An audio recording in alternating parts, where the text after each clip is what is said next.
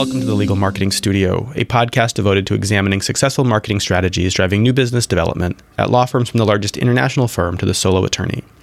The podcast is a production of Picture More Business, a corporate photography studio with a core focus on the legal industry. I'm Michael Meyer, the host of the Legal Marketing Studio. In this episode, I am joined by Josh Rosenzweig.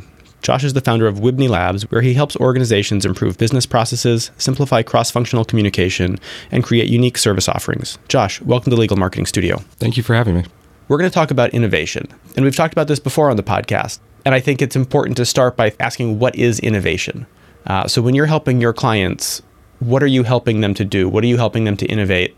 I guess at heart, what does innovation mean in the context of what you're doing for your clients, whether they're law firms, nonprofits, or other organizations? When I'm working, especially with law firms or in-house counsel, the biggest challenge, at least that I face, is separating innovation from what's happening within legal technology, because most lawyers are sort of seeing what's going on in that space and equating legal technology to innovation. And what I try to do is kind of break those barriers down and start from the beginning and saying, technology is a tool or enabler to get to innovation. But for me, innovation is really about identifying a problem and then executing a solution to that problem. And in some cases, it may use technology. In other cases, it may be process improvement. It may be a new business model or a new service line.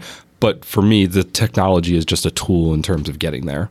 Something else about that is that when people think about innovation in tech, they're often thinking large-scale disruption. Mm-hmm. Looking through a lot of the case studies on your website, I don't get the sense that that's necessarily what you're doing with law firms. I mean, does it have to be disruptive, or what kind of scale are we talking about in terms of innovation? No, I don't think it has to be disruptive at all. I mean, I think, especially in the legal industry, it's actually challenging to be disruptive. There's not going to necessarily be the Uber of legal. And it's mostly, I think, based on the structure of how the legal industry, kind of comes into play when you're dealing with clients. Most law firms don't own a client. They don't even necessarily own a specific practice area or matter type. They're sharing that with 20 or 30 other firms, especially if it's a larger firm. But even if it's a smaller firm, they may do a little subset of that work, and they're also competing with other vendors and other alternative legal service providers. So trying to be disruptive in that space can be very challenging. So what I try to do is figure out where there are little areas within the firm, either internally or externally, things that are client facing, that they can make some improvement, whether it's improving client satisfaction, improving, the way in which they do that work, or even, again, just coming up with a different service line that maybe is not there on the market that can kind of push the needle a little bit. I mean, it sounds like it's just sort of smoothing small frictions to make that relationship easier. Yes. And I think it also helps when you try to focus on smaller pieces that, when you're dealing with, a law firm or even like an in-house legal team, the culture necessarily isn't there for innovation. So if you start out small rather than coming in, with this grand idea to change the legal industry, you can get a little bit more buy-in that way. I mean, we're going to talk about buy-in sort of next, but, while we're there, the industry is sort of bound by ideas like precedent, mm-hmm. What's happened before, who's done this. How do you change the conversation? What kind of language do you use to break that so that you can even find those small opportunities to make the process better? Yeah, so for me right now, it's actually a little bit easier because, innovation is a hot topic within law firms right now. You had some of the bigger firms kind of be the first entries into the market, whether they were creating internal innovation labs or doing some external things with consulting firms. So the topic is there. The real challenge that I face is talking to firms about how they actually implement innovation. And one of the things I like to focus on is this idea of innovation infrastructure. So, a firm, may go and start a committee or an initiative around innovation. And what I help them do is kind of build that framework for how it's actually going to be successful. So looking at the idea of innovation governance, how are they going to create the kind of rules and responsibilities and management around that program? Who's going to make the decisions, whether it's going to be a committee or a managing partner or, a combination of those two. How are they going to structure that? How are they going to create a charter around that? And then I also focus on this idea of kind of what the model is. And a lot of times I'll walk firms through, different models that are either, other law firms are using or just kind of generally within other industries,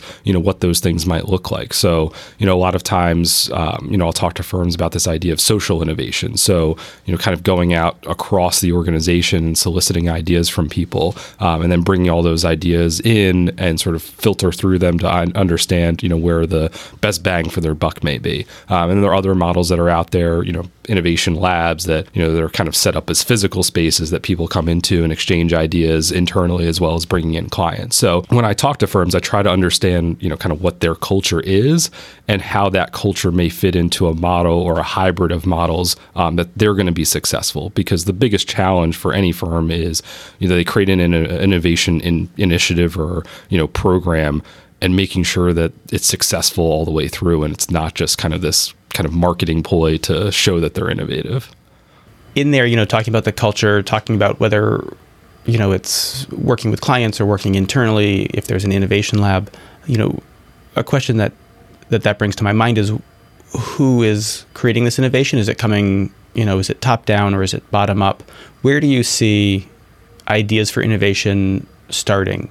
Is it someone coming, an associate or a junior partner saying, hey, I'm seeing this flaw, can we fix it? And then it running up the chain and having a program put in place to fix it? Or is it somewhere higher up in the management where they're seeing a flaw in their numbers and they're saying, how do we fix this? Yeah, so I see a lot of firms do both models. There are firms that have this kind of top-down approach. And at least from my experience, those are the ones that are least successful because, again, most of that I think is marketing driven. I mean, there's a huge business around, firms winning awards for being innovative. And that's where I see a lot of that coming from is sort of this top-down approach. But for me, the most successful innovation programs really happen from the bottom. And my philosophy is any employee within a firm, whether it's a secretary or someone in IT or marketing or an associate, has the ability to have innovative ideas. It's just, is the framework there for them to express those ideas? And a lot of times, not everybody has the skills to express those ideas. They can identify them, but they may not have a path or the skill set to actually take those initiatives or those ideas and turn them into solutions. And it was interesting because I recently, maybe a month ago, put out a post on LinkedIn. And what I said was, for me, the real innovation that's going to happen is mid-level associates kind of being given a podium to express their ideas, because that's where I see the most innovative ideas coming from, is that mid-level, the associates that are removed from kind of the junior work where a lot of the process improvement is happening, but they're close enough to the client where they're understanding what the challenges are. And that's where I see, them kind of putting those two pieces together and really coming up with ideas and solutions that I think are going to change firms for the better. I mean, that seems like a huge cultural shift in a firm to trust those associates. Mm-hmm. How do you make that shift happen? Is it a matter of education, or is it a matter of small changes that show success to kind of build up to these other things? What does it take to change the culture in a firm or any organization, really, so that you do trust the people who are in the best position to see opportunities for improvement? It takes a combination of things. It takes buy-in from the firm, not only from maybe the partners that are leading an innovation initiative, but also from the professional staff, whether that be, a CMO or a CIO that's kind of involved in that process, identifying those associates that maybe have that skill set. And then for me, what I try to do is teach those individuals the skills, using things like design thinking and other methodologies so that they can present their ideas in a concise way. So I spend a lot of time working with individuals on building business cases so that they, it's not just them coming to a partner and saying, I have this great idea and it's going to cost X number of dollars to do, but really thinking through the process of how they're actually going to take that idea, maybe build a prototype, what that's going to look like, how is it going to go into a pilot version, and how are they ultimately going to market that product if it's something that's client facing or even something that they have to market internally to get other attorneys to use. It's funny, you talk about products, and they're not the products that I would think of. I mean, it's not like you're coming out with a new widget of some kind. What kind of, when you say product, like what do you mean? Like, can you give me a concrete example or two of the kind of products that have come up, maybe one client facing and one internal? Sure. So a client facing product might be, a lot of firms have libraries of knowledge that they, have internally that they may share with clients that, could add some value that, necessarily a client doesn't need to call an attorney every single time to get an answer to. So I've worked with a number of firms of taking those libraries and building sort of user interfaces and user experiences that change the way, a client portal might look like, that they're not necessarily going into a SharePoint site and looking at individual Word documents, but we create a dynamic environment where they can go in and select whether it's geography based or practice area based, where they can go in and look at specific information that they might need that they don't have to call a partner for. So I've done that, especially in the financial services area. There are, a number of products that are out there that firms have created where, a hedge fund can go in and understand, how they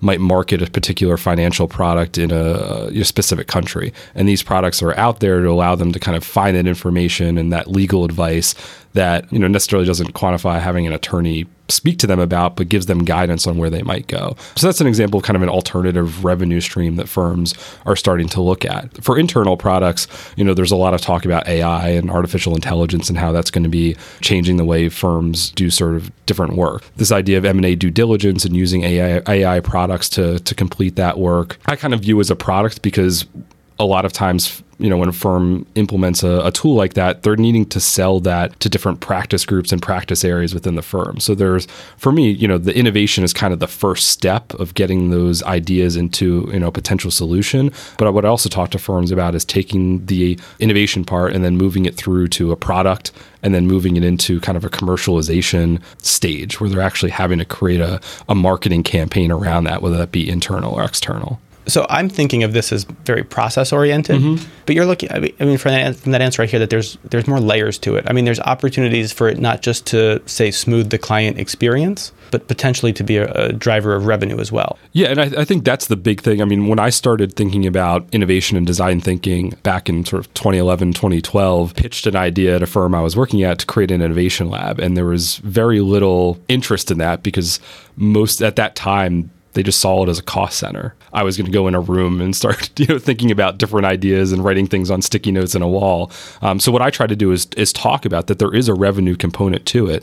It may take some time. It's not going to happen overnight. And, in doing this process, there are going to be things that failed and that are going to cost money. But that's what you have to sort of buy into to get to a point where you can generate new revenue that's not, strictly based on the legal work that's being done at the firm. So let's move to sort of the process and, what it looks like when a firm or an organization decides that they want to change something, fix something, take advantage of an opportunity, what the process is for doing that. And I just wanted to start with I just read this article recently. So Khoi Vinh, who is a designer at Adobe and a blogger and a sort of a thinker and writer on design, recently published an article at Fast Company on their co-design publication. And I'll put a link to it in the show notes for this. But the quote from it that caught my eye was, "Is what was designed actually in the long-term interests of its users? Does it model healthy or unhealthy interactions and behaviors? Does it strengthen the long-term relationship between the brand and its customers? How does it contribute to the way people relate to technology, media, and to one another? Is the design aesthetically good or bad, and why?" When he's talking about how do we talk about design and how do we criticize what we're doing, but most of those underlying questions really seem to make sense, in terms of the design thinking process, because it really is, it's design thinking. But it makes a lot of sense for law firms to think this way also, because it is important to think about what's the relationship between the client and the firm. Am I thinking about this from a long-term perspective? And am I driving long-term relationships, or am I just trying to maximize revenue in the next quarter and not thinking through, the next 2 years and what that relationship might be worth? Am I thinking about, this is a cost center, not a potential revenue stream? So I just wanted to preface sort of the design thinking component with that. I don't know if you want to have any comments about any of that, or if you want to just go straight to design thinking. No, I think, one of the things that I've seen that has been very interesting is a lot of firms they haven't made that connection between client needs and their own desires to create innovation. And I've been working with a couple of firms and have presented this idea of why don't we go and talk to clients and ask them, what they think about, a potential idea that you have, or even an existing service that you may want to kind of revamp. And, I get pushback on that, because one, they're worried about sort of maintaining sort of positivity in their relationship. And this idea of getting feedback that might not be positive is somewhat scary to them. But I found once, I've convinced them to do that and they get that feedback, when we've reintroduced a product or a service to that client after we've taken that feedback in and revamped it and are ready to kind of take it to market again, they see the kind of aha moment when the client's like, yes, this is exactly what I needed. So for anything, it takes some time especially for lawyers to, see that in practice. And you need to find the right mix of kind of to start lawyers that are interested in doing that so that, there's a domino effect that other lawyers see success and then they're really, ready to kind of jump on board. So what is sort of the spark that you find usually sets off the process? What kind of idea comes up or what kind of problem comes up that someone brings you in to say, help us fix this, help us, use design thinking to solve this problem? So what I'm seeing a lot of now is actually not a particular idea that somebody has, but I'm starting to see that in-house counsel are sort of asking their outside counsel, what are they doing in terms of innovation? So I'm seeing a lot of that in RFPs right now. Like, what is your innovation process? What are you doing to be more innovative? So that's kind of been a spark because that's directly, kind of aligned with revenue. So for me, it's really started there of getting, people are starting to think about how do we handle this and how do we respond to that? And sometimes it just starts with, can you help us with a response to this RFP to show that we're being innovative? But then I start to talk through, well, if you're going to do this and kind of show that you're, able to kind of think about, new ideas and how you're going to implement them within the firm or implement them to an existing client, starting to talk through that process. But it's definitely started with kind of the RFP process, which for a lot of firms, that's where a lot of initiatives do start. Now that firms have a little bit of fire under them that they have to, that, this isn't going to start coming from clients or is already coming from clients. When you help implement a process for them, what is sort of the steps that's in that process? Like, where do you start? So design thinking is a rather new concept, especially in legal. So what I try to do is equate design thinking to kind of this idea of project management, because that's something that has been around in firms for a number of years now. And most firms are kind of in that space. And I sort of make the equation of, project management is about taking projects and kind of moving them along the pipeline. Design thinking is about taking ideas and taking those ideas through that pipeline to ultimately turn into a solution that you can execute on. So the big thing I try to focus on is, at least to start, this idea of idea incubation. A lot of firms, they're just kind of looking for that aha idea that, diamond in the rough that's going to change the way they do business. And the reality is that doesn't necessarily happen, initially. It takes some time, if an associate comes with an idea, to implement, a new technology solution. It's kind of the first thing they might do is just start looking at different vendors and technologies that are out there to kind of implement them. And what I try to do is let them take a step back and say, okay, you've identified that there's a problem. And I try to kind of help them reframe what that problem is. It's not that you need a new technology solution. There's some underlying, need that's not being met. And let's identify what that is and kind of start from the ground up and think about, how are we going to solve that problem, just from a sort of practical level. And it doesn't get into the, you don't get into the kind of technical pieces of what technology you're going to use to much later down the road when you start thinking about prototyping and how you're actually going to implement that. So that reframing of the problem is something I like to start with, because it really helps them understand that there's not just, one way of doing something that you can, and ultimately the initial problem that they kind of identified might not be the ultimate thing that they actually go in and implement. So once they've kind of identified what the problem is, where do you go from there in terms of building a solution? So I think the biggest component is, once you have that idea, is then going back to the internal users or the sellers of that product to kind of refine it a little bit more. So if it's an individual associate that comes up with a new idea, to change the way that they maybe attack a specific matter, the key is getting buy-in from the rest of that practice group or practice area and start to kind of get feedback early on, because the I've seen products or, new initiatives where kind of one or two people have taken it and, taken it all the way to the finish line, and then they try to introduce it to the practice area and there's just a ton of pushback. So for me, like, transparency is a very important thing. And that's another kind of hot topic that I have to talk to firms about, because, a lot of firms are very worried about, sort of leakage of their ideas, even internally, that they don't want to share what's happening. So I try to, kind of to get buy-in across the firm, you need to be transparent about where things are so it doesn't look like things are happening in a vacuum, that people that maybe didn't come up with the idea may still have some input and some value that they can share based on their own experiences. So, it may be as simple as creating a website, an internal kind of intranet that shows the projects that are going on. And obviously you don't want to put everything out there because you might be worried about, someone sharing that information, but kind of a general idea of what the projects are that the firm's working on, and allow people to maybe come in at different stages. Everybody has different skills. There are people that can identify problems. There are people that are very good at brainstorming and coming up with ideas. And then there are people that are very good at kind of taking those things and kind of being a project manager. And so allowing individuals to come in when they feel comfortable, I think, is very important in this process. It's interesting.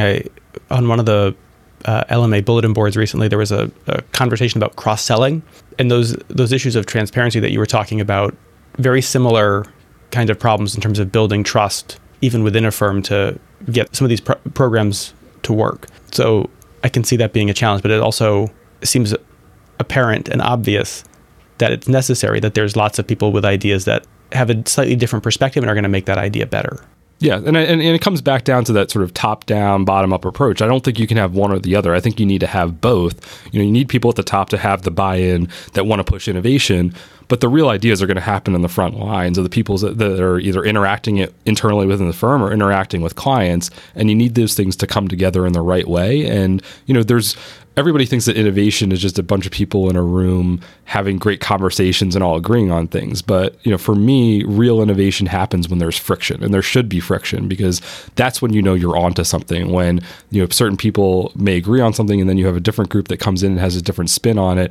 That's the real world. It's not every, client that you're going to introduce a product or a service to is going to like it. But taking all those different ideas and inputs in and trying to build something that, hopefully, kind of you can bring out and get enough buy-in that makes an impact is important. And you talked about right there building. So once you've kind of got that idea and you've kind of refined those ideas, do you put it out there or do you test it? Like, what's that step once you kind of feel like you're ready to build something? So for most firms, it really kind of having a pilot, I think, is the best way to go, just because, again, most firms are risk averse. They, especially if it's something that's client facing, they don't want to just kind of throw it out there and see what happens. So for me, especially if it's something that's client facing, I talk to firms about identifying clients that have a similar sort of innovative entrepreneurial mindset, whether it's that company or even the individuals that they may work with, that recognize that it's going to be painful and not everything's going to be perfect. There's going to be bumps along the road, but somebody that has that mindset understands that, and they want to be involved in that process, because any product or service that's created, it needs to be a living, breathing thing. Once you build it, it shouldn't end. That's just the starting point, and having a process to, continually collect feedback and the resources to also kind of continually make improvements is very important. The firms that are out there kind of building things and then just leaving it, those products and services die very quickly because, the market changes, user needs change, and they need to have kind of the resources there to keep it moving. It's funny, again, at the beginning of the process, you collapse a couple of like sort of the standard design thinking steps. And at the end there, you're collapsing them again. That pilot program being sort of the idea of a prototype. And then with once you've kind of implemented it, getting the feedback, iterating on it, and then pushing it out further. I mean, and again, you're collapsing that all into one step, but there are, again, language and how do you apply it to the specific industry and the needs of an industry like legal. Yeah, and in an ideal world, you want to have those things spaced out. I mean, I've just seen the practicality of that in law firms when you're dealing with partners that, essentially a law firm is a holding company for all these different service lines, and everybody has their own individual needs. And so you need to be flexible. I'd love to just run through that whole process and, get there, but it's just not going to happen within a firm. Where does the process end? At what point does someone go, great, we've innovated, we're done? To me, I don't think it ends. It's still early stages. I don't think any firm has kind of reached that peak of we've created an innovative product. They may market it that way. But again, because of how the industry is structured, there's always new competitors coming in, whether it's an alternative legal provider or a new vendor coming in, that you can't just kind of sit back and let things kind of sit there and kind of accumulate dust. It needs to be something where you're taking an idea and then trying to find ways to scale that to other practice areas or other, matters. Most of the things that are done in legal can be used across the platform, whether it be on the transactional side or the litigation side. So once you do that kind of one step of, finding maybe an individual client or matter where you can, introduce an innovative idea, the next step is seeing how can you implement that across the firm. And I think that's what firms are struggling with now, because again, you're dealing with individuals and individuals with their own business lines, and everybody thinks that their specific practice area is unique and they don't like this idea of packaging a solution. But for me, that's where I see the industry going. It's packaging solutions that can be sold to different clients. Well, that was great. Normally at the end of these interviews, I like to end with like a 2 or 3 tip kind of thing. So wondering if you have a tip or 2 or 3 for that firm that is feeling stagnated and feels like they need to change, but just doesn't know how to get there, or that firm that feels like they've kind of gotten this idea and either don't know what to do with it or feel like they've sort of grabbed the tiger by the tail and are getting pulled away and are out of control. So how about one tip for each of them? Sure. So the firm that's kind of not sure where to go or what to do with the idea of innovation, the best way to start, I think, is kind of doing workshops and teaching just general sort of design thinking and innovation skills to the people within the firm, because you just have to change that mindset that there are, people have ideas. It's just how are they going to extract those and share those ideas. So even that simple step of, even if you did like a 1-hour workshop on what is design thinking, I've seen kind of the light bulb go off, and maybe it's only 1 or 2 people, but sometimes that's all it takes is for 1 or 2 people to have an idea. And then, especially if it's a smaller or mid-sized firm, typically there's greater access to decision makers that they can take that and maybe kind of run with it a little bit. You don't have to spend a lot of money. I've seen firms kind of take an idea using a couple $100, and a lot of, whether if it's a tech, kind of slant on it, most vendors out there will give you free pilots of things to try them out. It doesn't need to be the final solution, but kind of that general sort of initial step, I think is helpful just to get the ideas flowing. For a firm that maybe has an idea that's not sure what to do with it, having, I would say, an individual or a group of people maybe that are not full-time kind of in the innovation space, but at least have, dedicated time, even if it's like 10 or 15% of their time that's dedicated to helping that individual bring that idea to life. So if it's an associate that has kind of a different way of thinking about things, firms should, whether it's someone from marketing or IT, give that person the resources to kind of see it through a little bit more. You don't need to put a ton of investment into it, but just kind of showing even that individual that there's interest from the firm. Most associates, they talk to each other, and that's where kind of the culture of, the associate levels can either be very positive or very negative of whether or not it's an innovative idea or they want have new benefits, doing things like yoga, across the firm. They want to be listened to and they want to feel like they have a voice. And so just giving them that platform to have a voice, they're going to tell their friends, oh, look, I had this great idea. The firm gave me a couple of resources to kind of see it through. Then maybe another person comes up and speaks up, because, the challenge for associates is they're just there and they're trying to bill hours and they don't want to create too many waves. But for me, that's where the ideas live. So giving them a platform to do that, I think, would be beneficial to firms. Josh, thank you for joining me on this episode of the Legal Marketing Studio podcast. Thank you, Michael, for having me. And thank you to our listeners who've joined us for this episode. Please remember to subscribe to the podcast. The Legal Marketing Studio can be found on iTunes, SoundCloud, and Google Play. And wherever you find us, please leave a like or a review. Extended content, including photographs and links, can be found on our website, legalmarketing.studio. Note that there's no .com. It is just legalmarketing.studio. The Legal Marketing Studio is a production of Picture More Business, a full-service corporate photography studio focused on the legal industry, based in Brooklyn, New York, and working with clients nationally. More information can be found at picturemorebusiness.com. That's all for this episode. Thanks so much for listening.